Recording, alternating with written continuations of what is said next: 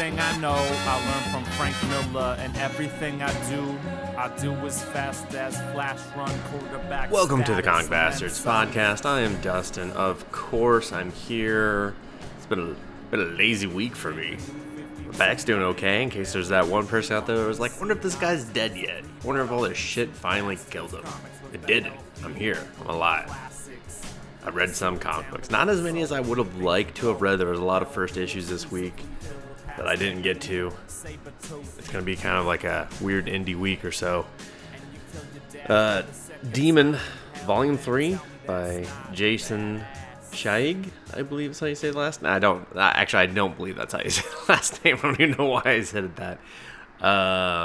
It's still Demon. If you heard my review for the first volume or read my review for the first two, I'm behind on this one because I actually moved when this one came out and got sent to my old place and never found its way to me. So I actually just ended up fucking buying it myself because I was like, I just want to read this shit. It's good. It definitely feels like the first two volumes were almost a complete story, and then this one is just kind of like, it's like a sequel in a way. And it's good, but it's not as good as the original, you know? Like, you got the idea, the surprises, the crazy math stuff is still there. And that's the enjoyable parts. And then the rest are just kind of like, all right. You know, I mean, there was a big chunk in this book where I was kind of like, all right, I'm a little bored too. I guess I was supposed to feel that way because these characters are bored with their extremely long lives. So, yeah.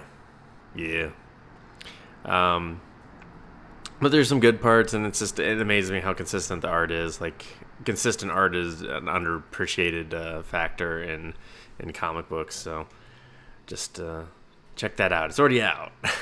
I'll let you know when I read the fourth volume. Next up, I got the Lizardmen for you, which I'm talking about because I posted a review for it. I figure it's a good companion piece there because I'm not going to dive into it. Just picture like if a rock star was elected to Prime Minister of Great Britain, which I always thought it would just be the Prime Minister of the UK, but I guess that's not how it works. It's not how it works. Shows my ignorance of how another country's political system works, mostly because theirs confuses the shit out of me. But anyway, so the rock star becomes Prime Minister, finds out that there's lizard men running the government, so it didn't really strike a chord with me. It's a little bit of They Live, but we haven't gotten to that cool part yet, and I don't know if I like this character enough, you know.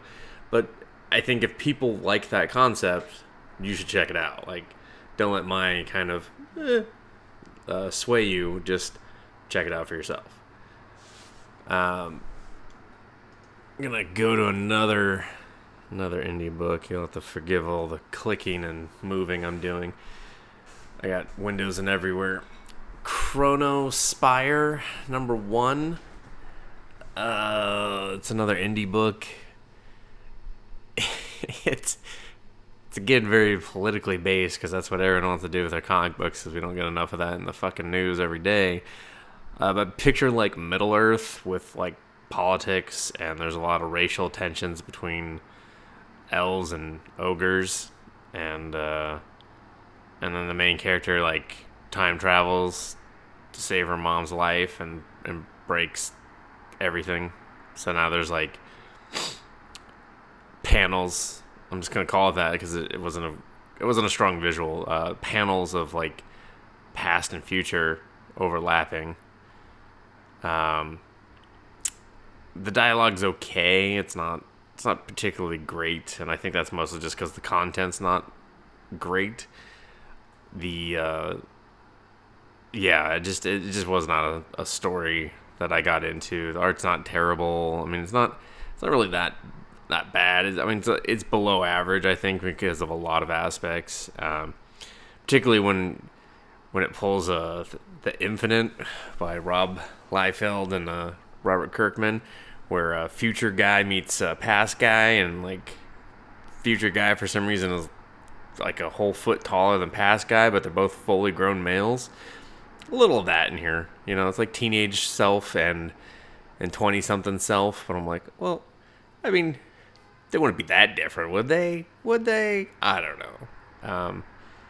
That and just like a lot of like just the art choices they're just kind of generic, you know. It's not like the characters aren't bad. They're not like there's even some stuff that's well illustrated, like dude leaning on a counter. It looks believable and stuff. Two people kissing where it doesn't look just ridiculously stupid. But then in the background, like the character just looks weird. I don't know. It's just there's some stuff here, but it's not. It wasn't great. It wasn't for me, and just like it was a little too on the nose with the politics that it was going for.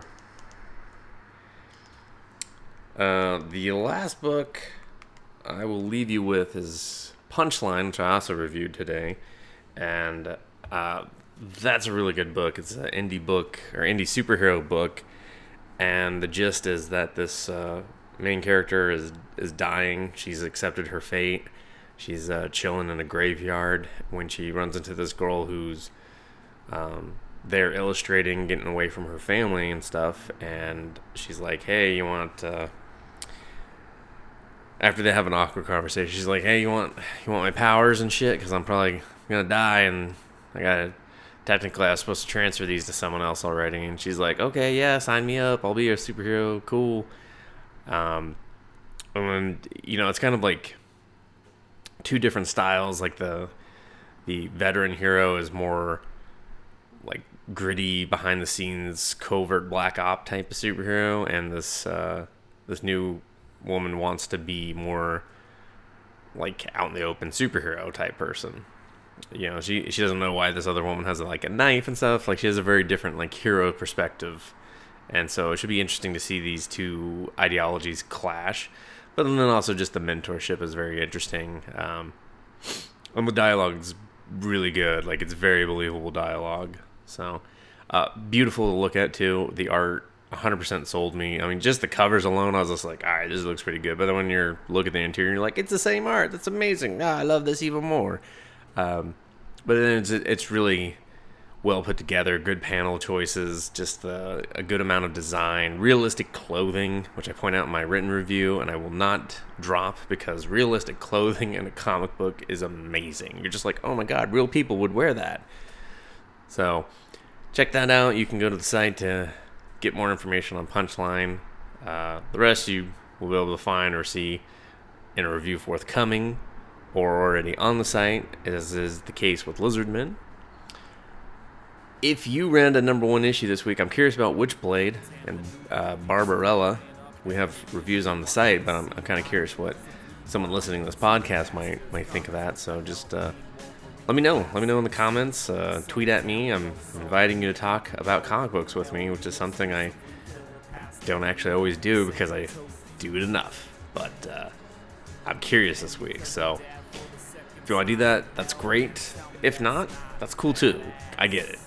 A silent audience is perfectly fine with me. I honestly have no idea how many people listen to this because there's just not a very detailed stat tracker that I can use with self-hosting it. So sound off if you are listening to it. I'd love to hear from you in some capacity. But again, if not, it's cool too. Thank you for listening. I hope you share this with a friend or a friend shared it with you. I'll be back next week to talk into your ear holes. Settle down just a little bit and go back underground. Like for permanent bastards, got it right though. They write to keep the scene on the right track, so they're reading stack after stack and reporting back. Since someone gotta keep these creators in check, man. And the verdict is Jason Aaron, yeah, he's in check. Tony Daniel, yep, in check. If you read a comic, put it back. Plastic sleeve, hard cardboard back. Then in the milk crate black. Filed alphabetically, no, seriously.